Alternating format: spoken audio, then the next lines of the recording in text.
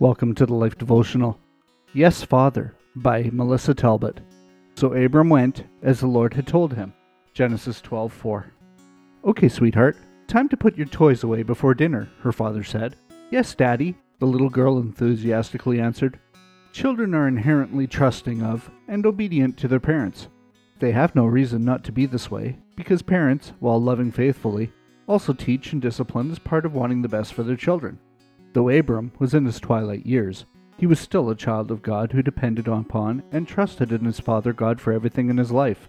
Today's verse speaks to Abram's willing and obedient heart for his heavenly Father as a result of their intimate relationship. He knew God's faithfulness for every circumstance, including leaving his comforts, home, and country to be led to an unknown place.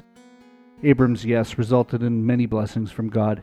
That brings comfort to my heart because, even in times of my own uncertainty, I know God can be trusted to remain faithful and follow through on every promise He makes to me, just as He did with Abram. Yet, like every child, there is a chance to get off track, become distracted, and make mistakes.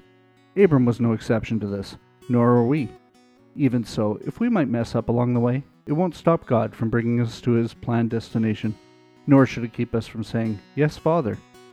May these truths of God's faithfulness keep you saying yes along the journey He takes you. A prayer for today. Heavenly Father, thank you so much that you always hold true to your promises to your children as we step out in fearful obedience to the things you call us to, even if they seem crazy at times.